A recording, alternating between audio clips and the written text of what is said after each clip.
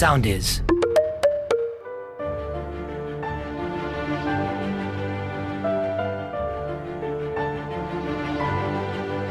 Ημερολόγιο μάχης.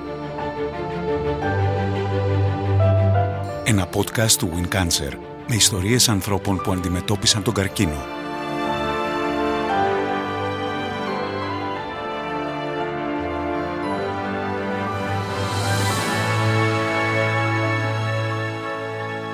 Είμαι η Πίστη Κρυσταλλίδου και μαζί ξεφυλίζουμε τις σελίδες του ημερολογίου μάχης του Win Cancer. Στο δεύτερο επεισόδιο φιλοξενούμε τον Αντώνη. Ο Αντώνης είναι ο γιος της Αλεξάνδρας που αντιμετώπισε τον καρκίνο και ήταν σύζυγος της Θάλειας που έφυγε από την νόσο.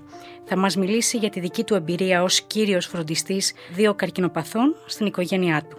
Ο Αντώνης Χρήστου είναι συνεργάτης του Win Cancer από το 2022 και ασχολείται με θέματα πρόληψης και θεραπείας του καρκίνου στα ΑΜΕΑ. Είναι επίκουρος καθηγητής του Παιδαγωγικού Τμήματος Ειδικής Αγωγής του Πανεπιστημίου Θεσσαλίας και συντονιστής του κλάδου νευροψυχολογίας της Ελληνικής Ψυχολογικής Εταιρείας. Καλώς όρισες λοιπόν, Αντώνη, στο ημερολόγιο μάχης του Win Cancer. Καλώς σας βρήκα, Πίστη. Σας ευχαριστώ πάρα πολύ για την πρόσκληση. Μεγάλη χαρά έχω που θα έχω την ευκαιρία να μοιραστώ τη δική μου εμπειρία και πραγματικά εύχομαι οι ακροατές του podcast να πάρουν αρκετές χρήσιμες συμβουλές από αυτά τα οποία έχουμε να συζητήσουμε σήμερα. Εμείς ευχαριστούμε καταρχάς για τη βοήθειά σου όλο αυτό το διάστημα στο Win Cancer, αλλά και ακριβώς γι' αυτό, για το γεγονός ότι θες να μοιραστείς τη δική σου προσωπική εμπειρία. Δεν είναι πάντα εύκολο να το κάνουμε αυτό.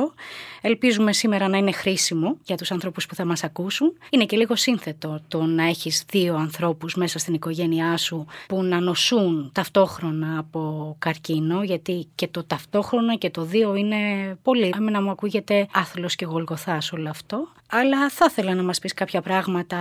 Μίλησα για τη μητέρα σου και για τη σύζυγό σου. Πες μας λοιπόν. Μεγάλη μου χαρά να μοιραστώ τη δική μου εμπειρία. Πράγματι, είναι δύσκολο να μιλάς για τον καρκίνο. Σε οποιοδήποτε φάσμα του καρκίνου βρίσκεται ένας ασθενής ο φροντιστής του. Εγώ θα μοιραστώ την οπτική του φροντιστή σήμερα. Θα ήθελα να σας πω καταρχάς από πού ξεκίνησαν όλα. Πιθανώς αυτό θα έχει μεγαλύτερη σημασία να θέσουμε τη βάση της συζήτησης. Ο καρκίνος ήρθε και σε εμάς και στη δική μας ζωή, όπως σε όλους που έρχονται με τον καρκίνο, σαν κεραυνός σε νεφρία. Αυτό ήρθε την χειρότερη ιστορική στιγμή για τον κόσμο, μπορώ να πω. Η χρονικότητα δηλαδή που ήρθαμε αντιμέτωποι με τον καρκίνο επιβάρυνε την όλη διαδικασία, μπορώ να πω, διότι ήρθε τον Μάρτιο του 2020. Αν θυμάστε τι γινόταν τον Μάρτιο του 2020, ουσιαστικά ένα παγκόσμιο lockdown.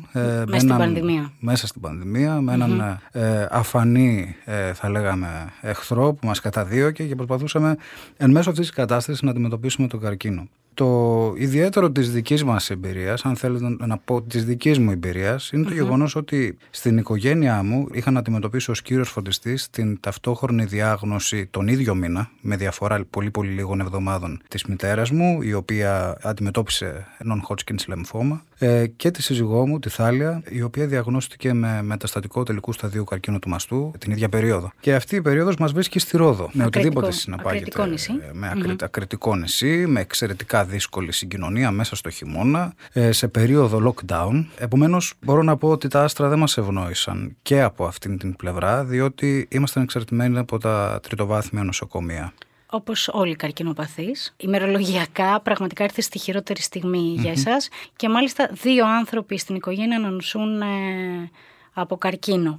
Εσύ, πριν έρθει ο καρκίνος στη ζωή σου, πώς ακριβώς τον φανταζόσουν, δηλαδή είσαι νέος άνθρωπος, πώς ακριβώς φανταζόσουν ότι μπορεί να είναι ο καρκίνος όταν σου συμβεί? Κοίταξε, όπως και εγώ, έτσι και η σύζυγός μου η Θάλεια που έφυγε από τη ζωή τον Μάρτιο του 2022, έζησε 18 μήνες με τον καρκίνο του μαστού, μια σχετικά με πολύ καλή ποιότητα ζωής, και μπορούμε να επεκταθούμε και ποια βήματα πήραμε προς αυτή την κατεύθυνση για να διασφαλίσουμε ότι μπορούμε να συνεχίσουμε την πορεία μας προς αυτή την κατεύθυνση. Θεωρώ ότι το γεγονός ότι ήμασταν ήδη στον τομέα της αναπηρίας και οι 2, δηλαδή είχαμε κάνει σπουδές και διδακτορικές σπουδές στην Αγγλία, ήμασταν 10 χρόνια ασχολούμενοι με παιδιά με αναπηρίες και τις οικογένειές τους, γνωρίζαμε το Γολγοθά, το οποίο μπορεί να ανέβει και αυτό είναι παγκόσμιο φαινόμενο, έτσι.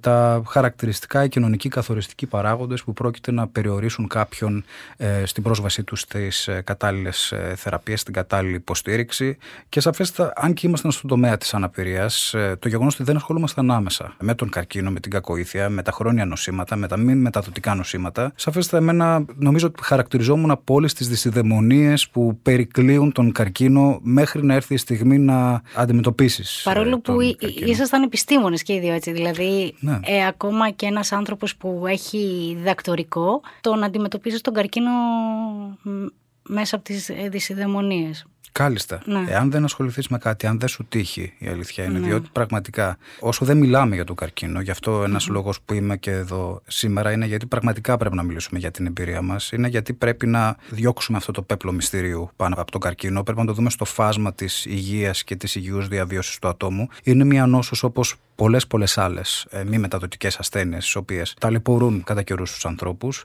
Επομένως, εμείς και εγώ προσωπικά θεωρούσαμε τον καρκίνο περισσότερο ή λιγότερο ως μια καταδίκη. Πριν την ενασχόλησή μας με αυτό, πριν ασχοληθούμε με αυτό το ζήτημα, θεωρώ ότι υπάρχει μια βαθιά στερεοτυπική αντίληψη γύρω από τον καρκίνο, που μόνο θα αντιληφθείς την ουσία του πράγματος μόνο όταν δεις τα πράγματα από μέσα, είτε ως φροντιστής είτε ως ασθενής. Ναι, ισχύει αυτό και η αλήθεια είναι ότι αυτό προσπαθεί και το Win Cancer εδώ και 7 χρόνια να πολεμήσει το στίγμα του καρκίνου. Ας μιλήσουμε όμως τώρα λίγο για τον φροντιστή, που δεν πολύ μιλάμε και για αυτόν, δεν πολύ μιλάμε και για τις ανάγκες του. Ο φροντιστής τι αγωνίες έχει, από πού παίρνει δύναμη, εκείνος χρειάζεται φροντίδα? Θεωρώ ότι ο φροντιστής μπαίνει και αυτό σε λειτουργία επιζήσαντα, σε οποιοδήποτε στάδιο έρθει η νόσος. Το θεωρείς τόσο...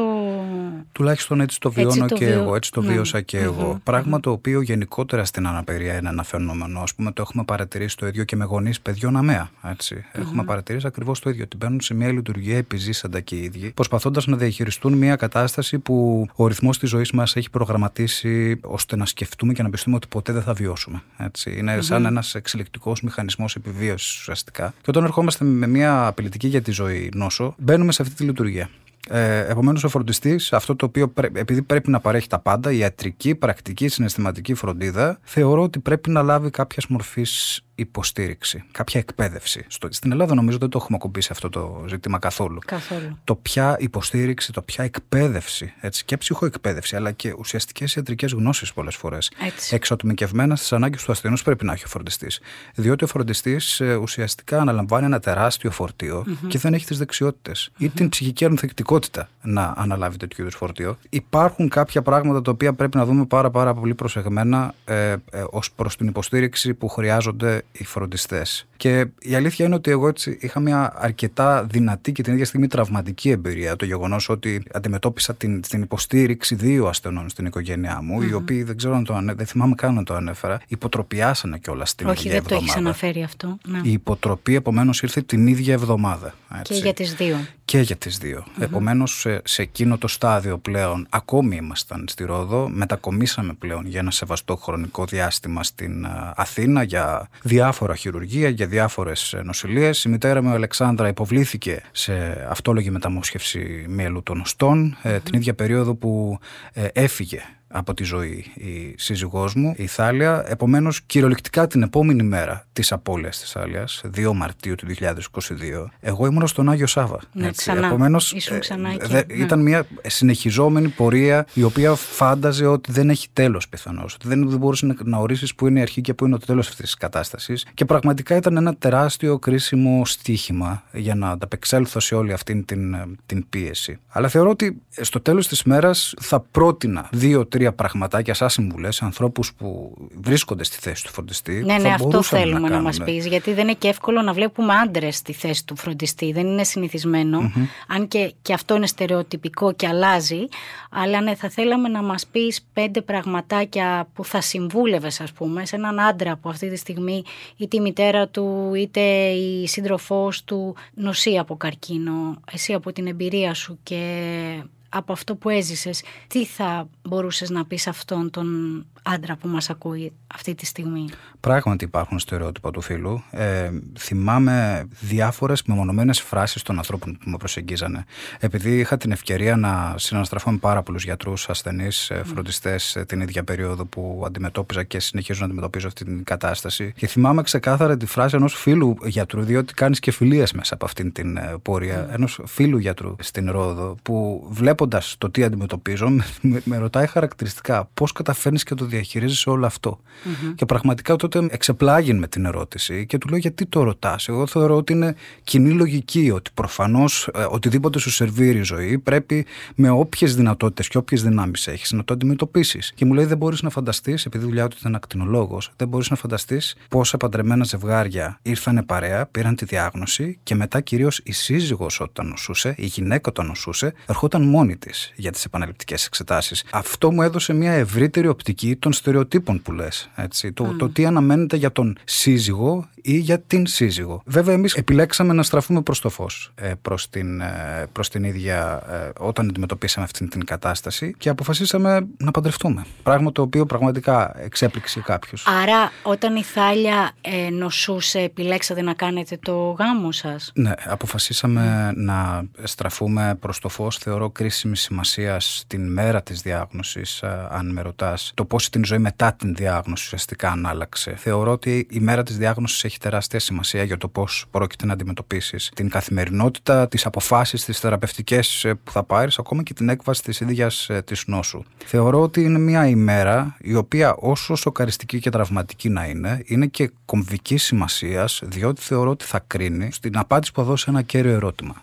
Εάν θα παγώσεις στη θέα του ανυπέρβλητου, αν θα το βάλεις στα πόδια ή αν θα δώσεις τη μάχη. Επομένως, εμείς αποφασίσαμε, και η αλήθεια είναι ότι η ασθένεια της Θάλειας επέτρεψε από άποψη ποιότητας ζωής να συνεχίσουμε τη ζωή μας όπως άλλοτε. Έτσι. Και παράλληλα, οι 18 μήνες που παλεύαμε με την νόσο μας έβρισκε μεταξύ θεραπείων, γυμναστήριο, personal training παρακαλώ, και την προετοιμασία του γάμου μας. Επομένως, επιλέξαμε να πάμε προς αυτή την κατεύθυνση εντελώς συνειδητά. Μου ακούγεται πολύ γνώριμο, γιατί και εμείς με τον Δημήτρη μία μέρα πριν ξεκινήσει τις χημειοθεραπείες του αποφασίσαμε να παντρευτούμε ακριβώς γι' αυτό, για να μην επιτρέψουμε στον καρκίνο να επιβάλλει τους ρυθμούς του. Δηλαδή ήταν προφανώς μια απόφαση που την είχαμε πάρει ότι θα συνεχίσουμε να ζούμε μαζί, αλλά έτσι συμβολικά επιλέξαμε να γίνουμε, ας πούμε, επίσημο ζευγάρι ακριβώς μία μέρα πριν ξεκινήσει τη χημειοθεραπεία του. Και έχεις δίκιο σε αυτό που λες, ότι επιλέγεις το φως τελικά και επιλέγεις να δώσεις όσο μπορείς τους ρυθμούς τους δικούς σου στην νόσο, και σε καταλαβαίνω απόλυτα. Παρ' όλα αυτά, δεν μου έχεις δώσει 5 πρακτικές συμβουλές για το φροντιστή. Θα ήθελα να ακούσω αυτές τις 5 συμβουλές. Ας πούμε, εγώ κάποιες φορές ένιωθα ότι δεν μου επιτρέπεται να πω δεν μπορώ, ότι δεν γίνεται να πω εγώ δεν μπορώ, εφόσον ο άλλος είναι που νοσεί. Αλλά θεωρώ ότι αυτό είναι άδικο για τον εαυτό μας ως φροντιστές. Προφανώς και είμαστε άνθρωποι και έχουμε συγκεκριμένες αντοχές και είναι και λογικό και να κουραστείς και να πεις δεν μπορώ άλλο. Εγώ, ας πούμε, είχα πολύ υποστηρικτικό περιβάλλον από φίλους και συγγενείς, οι οποίοι βέβαια ήταν μακριά. Εγώ κατέφευγα κυρίως στο να μιλάω στο τηλέφωνο με τους ανθρώπους μου. Πολλοί από αυτούς κάνανε ταξίδια μέσα στη νύχτα για να έρθουν να με στηρίξουν, και με βοήθησε πάρα πολύ και το γράψιμο. Κρατούσα ένα σαν ημερολόγιο. Με βοήθησε πάρα πολύ. Εσύ τι έκανες για να κρατάς έτσι δυνάμεις και για να στέκεσαι στα πόδια σου εκείνο το διάστημα, ή δεν είχες περιθώριο να σκεφτείς τον εαυτό σου καθόλου? Η αλήθεια είναι ότι και τους δύο μας ευνόησε λίγο η ειδικότητά μας στο επιστημονικό μας πεδίο. Ήμασταν και οι δύο ψυχολόγοι. Επομένως, το πρώτο πράγμα που αναζητήσαμε ήταν η ψυχοθεραπευτική συμβουλευτική υποστήριξη. Κυρίως ως προς την καθοδήγηση που θα έπρεπε για να οργανωθούμε και να πάρουμε τα απαραίτητα βήματα, τα οποία θεωρούνταν καταλυτικής σημασίας στο να σταθούμε στα πόδια μας. Και οι δύο παρακολουθούσαμε συνεδρίες ψυχοθεραπευτικής υποστήριξης που ήταν πάρα πολύ σημαντικές. Θα σταθώ, αν πρέπει να δώσω κάποιες πολύ συγκεκριμένες συμβουλές στους φροντιστές που μας ακούνε, σε αυτό το οποίο ξεκινάς και εσύ την ανάλυση σου. Το οποίο είναι το πιο σκληρό. Ναι. Για να το δεχτεί ο φροντιστής, ότι δεν νοσεί ο ίδιος. Αυτή η οριοθέτηση είναι πραγματικά κάτι το οποίο θα ενισχύσει την μεταξύ του σχέση, τη σχέση μεταξύ φροντιστή και ασθενούς, αλλά θα πρέπει πρωτίστως να συνειδητοποιήσει και να παραδεχτεί ότι πραγματικά δεν πρέπει να είναι πολύ αυστηρός με τον εαυτό του. Κάνει ό,τι μπορεί για να στηρίξει τον άνθρωπό του με όσες δυνάμεις μπορεί να διαθέσει. Διότι, σαφέστατα, όταν μιλάμε για τον καρκίνο, η επιβάρυνση όλου του κοινωνικού συστήματος είναι πολύ πολύ μεγάλη. Δεν μπορούν να παρατήσουν όλη τη ζωή τους, δεν μπορούν να παρατήσουν την εργασία τους. Δεν υπάρχει νομοθετική κάλυψη σχεδόν. Υπάρχουν πολλές ευελιξίες πλέον προς αυτή την κατεύθυνση, αλλά είναι καλό για όλους, ακόμη και για τον ίδιο τον ασθενή, να συνεχίσει τη ζωή του, ακόμη και την επαγγελματική ζωή, εφόσον το επιτρέπει η πολυπλοκότητα της νόσου προς αυτή την κατεύθυνση. Άλλη μια συμβολή είναι ότι η ζωή δεν είναι άσπρη ή μαύρη. Νομίζω ότι είμαστε προγραμματισμένοι να βλέπουμε τη ζωή έτσι. Αλλά η αλήθεια είναι ότι αυτό πιστεύω ότι στην ουσία είναι μια ψευδαίσθηση. Δηλαδή, τίποτα στη ζωή δεν είναι δεδομένο είτε άσπρο είτε μαύρο. Συνήθως είναι γκρίζο, χωρίς να είμαστε απεσιόδοξοι. Αλλά είναι μάλλον το γκρίζο το λέω υπό το πρίσμα του ρεαλισμού. Δηλαδή, το ότι ήρθε ο καρκίνος στην οικογένεια δεν σημαίνει το τέλος. Οι εκβάσεις μπορεί να είναι πολλές, έτσι, προς οποιαδήποτε κατεύθυνση. Και η οργάνωση θεωρώ ότι είναι το παν προς αυτή την κατεύθυνση. Δηλαδή, να υπάρχει διαμοιρασμός ευθυνών. Πολλά άτομα. Βέβαια, αυτό δεν είναι πάντα εφικτό, αλλά έχεις δίκιο. Το να κρατάς δυνάμεις και να μην σκορπάς τις δυνάμεις σου, να μπορείς να στηρίζεσαι και σε άλλους, αυτό εννοείς? Ακριβώς αυτό εννοώ, διότι ιδιαίτερα κάποια άτομα από το περιβάλλον είτε δεν έχουν τη συγκρότηση, είτε δειλιάζουν. Ως ψυχολόγος αυτό θα το έλεγα, ότι ως τάση φυγής. Δεν έχουν το στάμινα, το σθένος να αντιμετωπίσουν μια απειλητική για τη ζωή κατάσταση, επομένως προτιμούν να αγνοήσουν μια κατάσταση. Επομένως μπορεί να μένει ο κύριος φροντιστής, ο οποίος έχει αναλάβει ή αναμένει ο περίγυρος ότι θα αναλάβει ο ίδιος την υποστήριξη του ασθενούς, με ένα δυσβάσταχτο φορτίο. Τι μπορεί να κάνει ο φροντιστής σε αυτή την περίπτωση? Να ζητήσει βοήθεια άμεσα, να εμπλέξει, να αναθέσει ρόλους και υπευθυνότητες και ευθύνες στα άτομα του περίγυρου που μπορεί να δειλιάζουν απλά, που μπορεί να διστάζουν, θα έλεγα. Ή να μην καλύτερα. ξέρουν πώς να βοηθήσουν. Ακριβώς. Ναι, είναι πολύ σημαντικό αυτό. Φοβούνται ότι μπορεί να κάνουν το λάθος πράγμα ή ότι δεν χρειάζεται να κάνουν ουσιαστικά τίποτα. Και δεν μιλάμε τώρα για μεγάλη προσφορά, για τα απλά καθημερινά. Έτσι, δηλαδή το να μαγειρέψει κάποιος άλλος τη σούπα που πρέπει να φάει ο άνθρωπος, που εσένα θα σε βοηθήσει, ας πούμε, να ξεκουραστείς για μισή ώρα, ενώ θα ήσουν όρθιος να φτιάξεις τη σούπα. Ή το να πάει κάποιος να ψωνίσει στο σούπερ μάρκετ για την οικογένεια που επιστρέφει από μια έτσι πολύήμερη νοσηλεία στο νοσοκομείο, ή να σου βγάλει τα σκουπίδια. Εγώ αυτό συνεχίζω να το λέω και να το ξαναλέω από τη δική μου εμπειρία. Μέναμε με τον Δημήτρη σε ένα σπίτι χωρίς ασανσέρ και θυμάμαι ένα βράδυ που πια τακτοποιηθήκαμε μετά από μια πολύήμερη νοσηλεία στο νοσοκομείο. Ξάπλωσε ο Δημήτρης να κοιμηθεί και εγώ συνειδητοποίησα ότι έπρεπε να κατεβάσω 4 ορόφους τα σκουπίδια κάτω και μου φάνηκε βουνό. Και μετά σκέφτηκα γιατί δεν έδωσα τα σκουπίδια στο Γιάννη που μόλις έφυγε από το σπίτι που ήρθε να δει το Δημήτρη. Μιλάμε για τόσο απλά πράγματα. Άρα, όταν κάποιος θέλει να βοηθήσει, ας ρωτήσει το φροντιστή τι μπορώ να κάνω για σένα. Και κάποιες φορές ο φροντιστής μπορεί να μην ξέρει τι μπορεί να κάνεις για εκείνον. Και πραγματικά, επαναλαμβάνω, μιλήστε τους για τα πολύ απλά καθημερινά. Είναι τεράστιο το βάρος της καθημερινότητας για μια οικογένεια που ένα μέλος νοσεί. Και επίσης, Αντώνη, θα ήθελα να κρατήσω αυτό με το οποίο ξεκίνησες, δηλαδή την ψυχολογική υποστήριξη, άλλο ένα μεγάλο ταμπού, το οποίο είναι μεγάλο εργαλείο για την οικογένεια. Να υπάρχει ένας επαγγελματίας ο οποίος θα σου δώσει τα εφόδια να αντιμετωπίσεις τα πάντα. Ακόμα και εγώ, όταν ήρθαν και μου είπαν ότι ξέρεις υπάρχει και ψυχολόγος στο νοσοκομείο, μήπως θέλεις να το συμβολευτείς, μου φάνηκε ότι, πώς να σου το πω, μα τι λένε τώρα, εγώ μπορώ να αντέξω, εγώ είμαι δυνατή, εγώ το έχω ξαναπεράσει, ας πούμε. Αλλά είναι λάθος, είναι λάθος. Η επαγγελματική έτσι, βοήθεια ενός ανθρώπου ψυχικής υγείας σου δίνει απίστευτα εφόδια. Όπως είπα, πρέπει να είμαστε ρεαλιστές, δεν πρέπει να καταδείξουμε υπερβάλλοντα ζήλο και οι φροντιστές θα πρέπει να φροντίζουν πρωτίστως τον εαυτό τους. Και κυρίως να μην είναι αυστηροί, διότι πολλά πράγματα στον καρκίνο μπορεί να πάνε στραβά, όχι όπως αναμενόταν. Δεν είναι μια ευθεία γραμμή ο καρκίνος. Έχει πολλές αναταράξεις, πολλές ανατροπές, πράγματα τα οποία και καλά και κακά, τα οποία δεν αναμενόταν να συμβούν. Και δεν περνάνε από το χέρι σου. Έτσι. Και ο φροντιστής είναι ο τελευταίος άνθρωπος ο οποίος θα πρέπει να φέρει την υπευθυνότητα για την πορεία της νόσου. Έτσι. Δεν θα πρέπει ο φροντιστής να είναι ιδιαίτερα αυστηρός με την οριοθέτηση των αρμοδιοτήτων του. Έτσι. Αυτό θεωρώ ότι είναι αυτό που λες, ότι ο φροντιστής πρέπει να φροντίσει να είναι καλά και στην υγεία του, δηλαδή να φροντίσει να τρώει καλά, να πίνει χυμούς, ακόμα και αυτά είναι πάρα πολύ σημαντικά. Ξεχνάς να φας, ξεχνάς βασικά πράγματα και μετά δεν αντέχεις, είναι φοβερό. Θα ήθελα τώρα να μου πεις για τη ζωή μετά τη διάγνωση γενικά, αλλά και ειδικά για τις σχέσεις με τους άλλους ανθρώπους, δηλαδή με το περίγυρό σας. Αυτό που είπαμε για το στίγμα.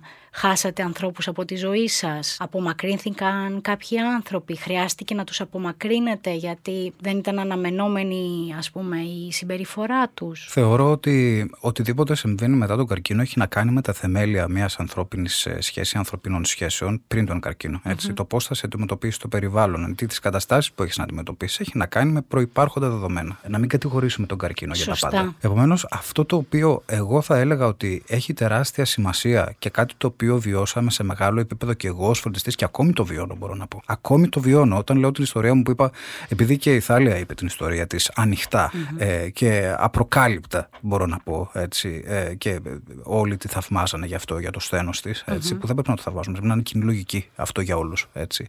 Αυτό το οποίο αντιμετωπίζαμε κυρίως είναι κάτι το οποίο εμείς που ασχολούμαστε με την αναπηρία το λέμε ικανοτισμό. Τι σημαίνει ικανοτισμός? Αναμένεις ότι το άτομο με αναπηρία, γιατί και ο καρκίνος μία μορφή αναπηρίας είναι, έτσι, αναμένεται ότι θα υπερπεράσει, θα έλεγαμε, τα εμπόδια τα οποία αντιμετωπίζει και με κάποιον τρόπο ότι θα βγει μπροστά και θα είναι όπως πρώτα. Έτσι, θα είναι όπως πριν. Έτσι. Υπάρχει δηλαδή μια στερεοτυπική αντίληψη και μια πίεση ότι ο ενστερνισμός, η πιεστική άποψη, δεν είμαι σίγουρος πώς να το περιγράψω. Ότι ο καρκίνος μπορεί να χαριστεί αν είσαι αρκετά θαραλέος και τολμηρός. Έτσι. Υπάρχει αυτή η άποψη. Δεν λέω βέβαια ότι θα βλάψει το σθένος και η τόλμη. Απέναντίας. Έτσι. Είναι κάτι το οποίο θα πρέπει να επιδιώκεται και κάτι το οποίο σίγουρα θα πρέπει να το αναμένουμε να συμβεί στο περιβάλλον του ασθενούς και τις ομάδες στήριξής του. Αλλά θέλω να πω ότι δεν θα πρέπει να επιδιώκεται ψυχοποιηστικά, ψυχαναγκαστικά για να ικανοποιηθεί μία πεποίθηση στο περίγυρο ότι θα πρέπει να παλεύεις, θα πρέπει να είσαι δυνατός, θα πρέπει να κάνεις το οτιδήποτε αναμένει ο περίγυρος, διότι έτσι ίσως και ο καρκίνος θα σου χαριστεί. Διότι αυτό μπορεί να επιφέρει, αν πράγματι ο ασθενής ή ο περίγυρος του το ενστερνιστεί, ότι πραγματικά θα πρέπει να πασχίζεις με νύχια και με δόντια, γι' αυτό να το δείχνεις κάθε ώρα και στιγμή. Θεωρώ ότι πολλές φορές μπορεί να φέρει τα αντίθετα αποτελέσματα. Βέβαια, είναι μεγάλο βάρος αυτό για τον ασθενή να έχει μια ηρωική συμπεριφορά ή να πρέπει να κρύβει, ας πούμε, τις αδυναμίες που του αφήνει ή του προσθέτει ο καρκίνος. Φυσικά. Είναι πολύ αγχωτικό. Τι θα γίνει, για παράδειγμα, στην περίπτωση μιας υποτροπής? Πού θα βρεις το σθένος, το ψυχολογικό σθένος να αντιμετωπίσεις μια κατάσταση, ενώ έχεις υιοθετήσει μια αναμενόμενη αντίληψη αυτών των οποίων σε περιστοιχίζουν ότι πράγματι θα βγεις νικητής. Ο καρκίνος, η προσέγγιση του καρκίνου τη σήμερον ημέρα είναι ως χρόνια νόσος. Είναι μια χρόνια νόσος. Έτσι. Και αυτό θα πρέπει να δεχόμαστε και έτσι θα πρέπει να τον αντιμετωπίζουμε. Τι θα γίνει σε περίπτωση, για παράδειγμα, που υπάρχει μια υποτροπή και υπάρχει μεγαλύτερη αναγκαιότητα για τακτικούς ελέγχους μετά την υποτροπή. Έτσι. Σε περίπτωση που ένας ασθενής έχει πιστεί ότι ξέρεις κάτι, βγήκα ήρωας, ότι το ξεπέρασα, ότι ήμουν αρκετά θαραλέος, ήμουν αρκετά τολμηρός.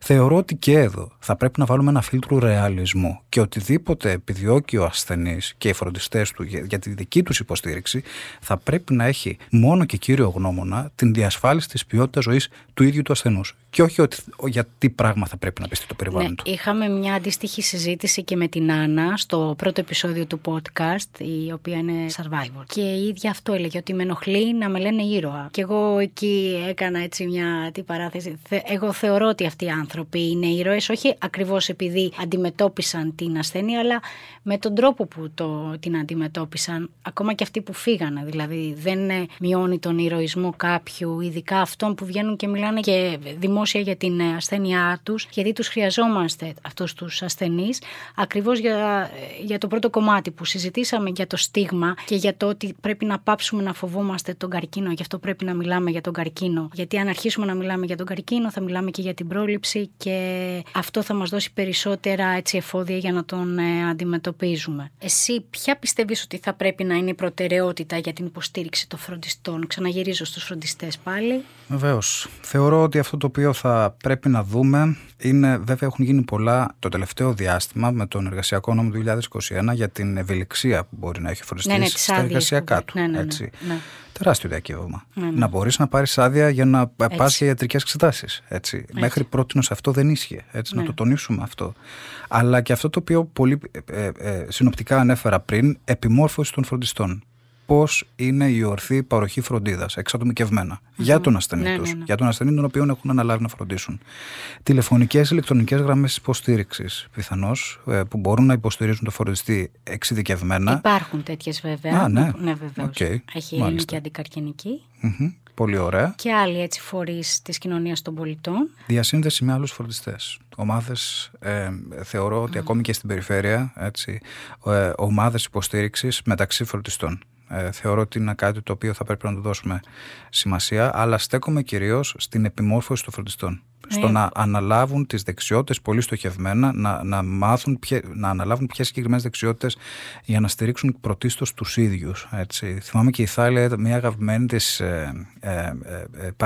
πρόταση που έκανε και σε εμένα, αλλά και στους ανθρώπους που προσπαθούσαν να τη στηρίξουν, είναι ότι όταν μπαίνεις στο αεροπλάνο πρέπει πρωτίστως να βάλεις τη μάσκα εσύ και μετά να την παρέχεις στους άλλους. Επομένως και η ίδια έλεγξες κάτι, πρέπει να διασφαλίσεις ότι εσύ είσαι πρωτίστως καλά για να καταφέρεις να παρέχεις οποιαδήποτε είδους φροντίδα και στον άνθρωπό σου. Έτσι. Αυτό είναι τόσο απλή συμβουλή, αλλά καταλυτική σημασία στην ίδια στιγμή. Ναι, βέβαια. Ναι, πολύ σημαντικό. Και έχεις δίκιο, οι άνθρωποι που φροντίζουν πρέπει να έχουν εφόδια και να μπορούν να το κάνουν καλά και να μην νιώθουν και ανασφάλεια ότι δεν το κάνουν καλά, γιατί είναι άλλο ένα βάρος αυτό. Τον φροντίζω καλά, κάνω ότι μπορώ περισσότερο. Αν του δώσεις εργαλεία και ξέρει τι πρέπει να κάνει, τον απαλλάσσεις και από αυτό το άγχος. Ήθελα να σε ρωτήσω, εσείς ζούσατε σε ένα νησί, έχει διαφορά η επαρχία με την Θεσσαλονίκη και την Αθήνα σε σχέση με τον καρκίνο, σε σχέση με τα βλέμματα, ενώ με το πώς ο περίγυρός σου σε αντιμετωπίζει? Δεν είναι κάτι το οποίο έχει υποπέσει στην αντίληψή μου,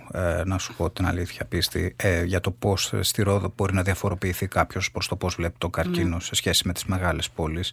Αυτό το οποίο ελείπονται η περιφέρεια και ιδίως στα απομακρυσμένα νησιά είναι η πρόσβαση στις υπηρεσίες υγείας. Κάτι το οποίο δεν έχουμε, για παράδειγμα, στη Ρόδο, δεν υπάρχει στη Ρόδο, είναι ακτινοθεραπείες. Οι ακτινοθεραπείες βέβαια είναι πολύ εξειδικευμένες ιατρικές παρεμβάσεις. Και η αλήθεια είναι ότι οι ακτινοθεραπείες συγκεκριμένα έχουν ένα θέμα και στη μεγάλη λίστα αναμονής. Βέβαια, υπάρχει ένα σχέδιο πάνω σε αυτό σε σχέση με το Ταμείο Ανάκαμψης. Επαρχιακά νοσοκομεία θα έχουν ακτινοθεραπεία, όπως παραδείγματος χάρη της Λαμίας. Από το Ταμείο λοιπόν Ανάκαμψης, νοσοκομεία στο Ηράκλειο της Κρήτης, το Παγνί, το Πανεπιστημιακό, θα αποκτήσει καινούργια ογκολογική κλινική. Το Παπα-Νικολάου, όπως είπαμε, και το νοσοκομείο της Λαμίας. Άρα κάποια πράγματα γίνονται σε σχέση με την επαρχία και τις υπηρεσίες υγείας. Αλλά σε διέκοψα, συνέχισε. Είναι θετικό, θετικό. Στην περίοδο που χρειαζόμασταν τουλάχιστον εμείς τις ακτινοθεραπείες στη Ρόδο δεν υπήρχαν διαθέσιμες. Αλλά διαβάζω ότι έχει γίνει ήδη χάραξη και ο σχεδιασμός μελλοντικά να οικοδομηθεί καινούριο κτίριο ακτινοθεραπείας στο νοσοκομείο της Ρόδου. Ωραία. Το οποίο είναι πραγματικά θετικό. Θεωρώ ότι όταν ζεις σε ένα απομακρυσμένο μέρος είσαι εξαρτημένος από τα τρίτα, ιδιαίτερα σε ζήτημα πρόσβασης υπηρεσιών υγείας. Είσαι εγκλωβισμένος και πρέπει να αναζητήσεις υπηρεσίες υγείας σε ένα άλλο μέρος. Είτε αυτό είναι σε ένα γειτονικό νησί, είτε στην πρωτεύουσα. Αυτό είναι το μεγαλύτερο ζήτημα. Όχι ότι εκεί. Εγώ έχω μια ιδιαίτερα επίσης τραυματική εμπειρία από τα τριτοβάθμια νοσοκομεία, οι οποίοι δεν διέγνωσαν τον καρκίνο σε μια προηγούμενη νοσηλεία της σύζυγου μου για ένα αυτοάνωσο που είχε νοσηλευθεί σε εγνωσμένου κύρους πανεπιστημιακή κλινική, με σαφώς περιγραφόμενη την μάζα στο μαστό, δεν διαγνώστη παρά την επιμονή μας. Διότι θεώρησαν ότι μια κοπέλα 32 χρονών συνήθως υπάρχει αυτή η επιπίθηση. Δηλαδή, να δούμε και το ζήτημα του πόσο επίγνωση έχουμε, ιδιαίτερα στο μαστό, το ότι μπορούν να πλήξουν και μικρές ηλικίες. Επομένως, ενώ νοσηλευόταν μια εβδομάδα για ένα άλλο νόσημα, το οποίο αντιμετώπιζε ένα αυτοάνωσο εκείνη τη στιγμή, δεν έδωσαν τη δέουσα σημασία. Και μετά από μόλις 3 μήνες, βέβαια, η νόσος είχε προχωρήσει σημαντικά, ήταν ήδη 4ου σταδίου και με πολύ περιορισμένες θεραπευτικές επιλογές. Ναι. Λίγο πριν το τέλος λοιπόν αυτού του επεισοδίου, θα ήθελα να κάνουμε και μια αναφορά στη διαχείριση της απώλειας, αν θέλεις και εσύ, Αντώνη μου, και προφανώς είναι ένα θέμα το οποίο θα αφιερώσουμε ένα ολόκληρο επεισόδιο. Αλλά εσύ σχεδόν 1,5 χρόνο μετά την απώλεια της αγαπημένου σου Θάλειας, πώς το διαχειρίστηκες όλο αυτό? Θυμάμαι από εκείνες τις πρώτες σκοτεινές μέρες της απώλειας, πίστη, ενώ θα πρέπει να θυμάμαι πάρα πολλά πράγματα. Θυμάμαι μια μεμονωμένη φράση ενός κυρίου που μου είχε προσεγγίσει, που πρόσφατα είχε μάθει την ιστορία μου και μου είχε πει το εξής: αυτά θα πρέπει να συμβαίνουν μόνο στις ταινίες. Δηλαδή είναι η πεποίθηση ότι, και νομίζω κάτι αντίστοιχο είπες και εσύ προηγουμένως, η πεποίθηση ότι δεν θα με βρει εμένα. Η πεποίθηση ότι είμαι στο απειρόβλητο. Ούτε την αναπηρία θα δω, ούτε κάτι το οποίο έχει να κάνει με τη φθορά θα δω. Επομένως, αν θα έπρεπε να περιγράψω την εμπειρία μου με την απώλεια, θα συμφωνούσα με τη ρίση που έχει γραφτεί αρκετά, ότι το πένθος είναι το τίμημα της αγάπης. Ως ψυχολόγος, βέβαια, αν θα έπρεπε να βάλω μια ετικέτα σε αυτήν την εμπειρία της απώλειας, γιατί με τη Θάλεια ήμασταν 15 χρόνια μαζί, μεγαλώσαμε ουσιαστικά μαζί, έτσι, από 20 χρόνια από το πανεπιστήμιο μαζί. Αν έπρεπε να βάλω ένα τίτλο σε αυτό μου το βήμα, θα ήταν «Ξαναμαθαίνοντας να ζεις». Διότι αυτή τη δικασία της απώλειας είναι εξαιρετικά επίπονη, καθώς θεωρώ ότι είμαστε προγραμματισμένοι από τη γέννησή μας να συσχετιζόμαστε με πρόσωπα, περιβάλλοντα και καταστάσεις. Και όταν έρθει η απώλεια, ουσιαστικά χάνεις την πλατφόρμα ασφάλειά σου. Και αυτό θα πρέπει να το δομήσεις εξ υπαρχής. Θα πρέπει να βρεις νέα πρόσωπα, νέους συσχετισμούς, θα πρέπει να αλλάξεις περιβάλλοντα. Εγώ ευνοήθηκα και από την τύχη λόγω του ότι βρήκα δουλειά στο Πανεπιστήμιο Θεσσαλίας απευθείας μετά την απώλεια της Θάλειας και ουσιαστικά υποχρεώθηκα να αλλάξω πόλη, σπίτι, γνωστούς και φίλους και εικόνες ουσιαστικά. Αλλά θεωρώ ότι το πένθος είναι μια εξαιρετικά σύνθετη εμπειρία, η απώλεια, η διαχείριση της απώλειας, και τεράστια σημασία και σε αυτό έχει σαφέστατα το κοινωνικό πλαίσιο του εάν και κατά πόσο θα είναι σε θέση να υποστηρίξουν το άτομο που πενθεί, ιδιαίτερα αυτό το οποίο βιώνει την απώλεια στο μεγαλύτερο βαθμό. Συνηθίζω να ρωτάω τον καλεσμένο τι τίτλο θα βάλουμε, τι τίτλο θα δώσουμε σε αυτό το επεισόδιο. Το ίδιο θα κάνω και με σένα, Αντώνη. Τι τίτλο θα δώσουμε λοιπόν σε αυτό το δεύτερο επεισόδιο του podcast του Win Cancer? Θα έλεγα εν δυνάμει. Με μια διτή σημασία, το εν μέσα σε παρένθεση. Επομένως, να διατηρήσουμε τη διτή σημασία, διότι θεωρώ ότι εκφράζει τη βιωματική μου εμπειρία ότι όλοι είμαστε εν δυνάμει ανάπηροι. Και το παράδειγμα το δικό μου, η εμπειρία η δική μου, είναι το γεγονός ότι εγώ για επιστημονικούς ξεκάθαρα λόγους και για λόγους κοινωνικής ευαισθησίας επέλεξα να ασχοληθώ με τα άτομα με αναπηρία, κυρίως με τα παιδιά με αναπηρία, και στα 32 μου βρέθηκα να κρατάω αυτά τα φιλόξενα παγωμένα χερούλια του αναπηρικού αμαξιδίου, έτσι. Και εκεί πραγματικά αισθάνθηκα ότι μπαίνει σε έναν πολύ διαφορετικό κόσμο, που τα εγχειρίδια δεν στο δίδαξαν, τα αμφιθέατρα δεν στο δίδαξαν, οι κλινικές δεν στο δίδαξαν. Επομένως, η διαφορά από την θεωρία στην πράξη απέχει παρασάγκας. Είμαστε όλοι εν δυνάμει ανάπηροι. Και ένας λόγος που υιοθετώ αυτόν τον τίτλο είναι λόγω του ότι μπορεί αυτή η τραυματική εμπειρία να λειτουργήσει δυνάμει, δυνητικά δηλαδή, ως μια αφιτηρία για μια νέα πορεία ζωής προσανατολισμένη προς το φως. Ναι, είναι αυτό που έλεγες, ότι ψάχνεις να βρεις καινούρια δεδομένα, να πατήσεις καινούρια στοιχεία στη ζωή σου, ή τέλος πάντων ψάχνεις να ξαναβρεις τον εαυτό σου μετά από όλη αυτή τη διαδικασία του καρκίνου. Τελευταία ερώτηση λοιπόν, γιατί πάντα θέλουμε να μιλάμε και για το μέλλον. Από εδώ και πέρα τι? Από εδώ και πέρα τι? Μακάρι να ξέρα θα ήταν η απάντηση, αλλά δεν θα απαντήσω με μια ερώτηση στην ερώτησή σου. Πάλι υπό το πρίσμα του φροντιστή θα τα δω τα πράγματα. Θεωρώ πως η εμπειρία μου ως φροντιστής, στον καρκίνο συγκεκριμένα, πέρα και πάνω από την τραγική κατάληξή της, με δίδαξε πάμπολα πράγματα, σχεδόν μου έδωσε μια νέα οπτική στη ζωή. Που σε σημείο που δεν μπορώ να σκεφτώ άλλον τρόπο που θα μπορούσα να αποκτήσω αυτή τη νέα οπτική, από άποψη προσωπικών προτεραιοτήτων, ακόμα και στο επιστημονικό μου πεδίο, διότι όπως εξήγησα πέρασα στην απέναντι όχθη, μου δόθηκε ένα συγκεκριμένο μάθημα που δεν με αφήνει περιθώριο από το να συνεχίσω να προσπαθώ για το καλό της κοινότητας. Και αν είναι ένα μήνυμα το οποίο θα ήθελα να περάσει σε όποιον φροντιστή τύχει να ακούσει το συγκεκριμένο podcast, είναι ότι η πεποίθησή μου ότι η εμπειρία με τον καρκίνο, είτε τη βιώνεις ως ασθενής, είτε ως φροντιστής, πραγματικά σου δίνει τη μοναδική ευκαιρία να ξεκινήσεις να σέβεσαι τη ζωή στο υπέρτατο επίπεδο. Να σέβεσαι τη ζωή λοιπόν. Αυτό από εδώ και πέρα. Ωραία. Αντώνη, σε ευχαριστούμε πάρα πολύ για αυτή την εξομολόγηση. Σε ευχαριστούμε πάρα πολύ που είσαι σήμερα εδώ. Τον Αντώνη θα τον συναντήσουμε και στο επόμενο επεισόδιο του Win Cancer με την επιστημονική του αυτή τη φορά ιδιότητα. Θα μιλήσουμε για την αναπηρία και τον καρκίνο. για την αναπηρία που φέρνει ο καρκίνος, αλλά και το πώς ο καρκίνος συναντά άτομα με αναπηρία και τι δυσκολίες μπορεί να αντιμετωπίζουν επιπλέον αυτοί οι άνθρωποι. Σε ευχαριστώ και πάλι για την πρόσκληση, για τη συμπερίληψη στο συγκεκριμένο podcast και εύχομαι καλό τάξιδο, μιας που μόλις ξεκινήσαμε.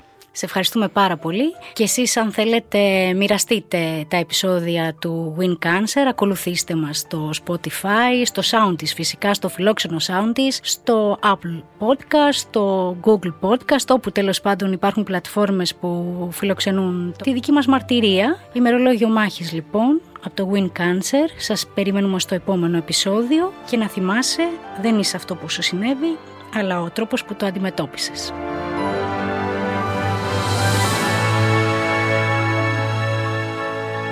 Ακολουθήστε μας στο Soundees, στο Spotify, στο Apple Podcasts και στο Google Podcasts.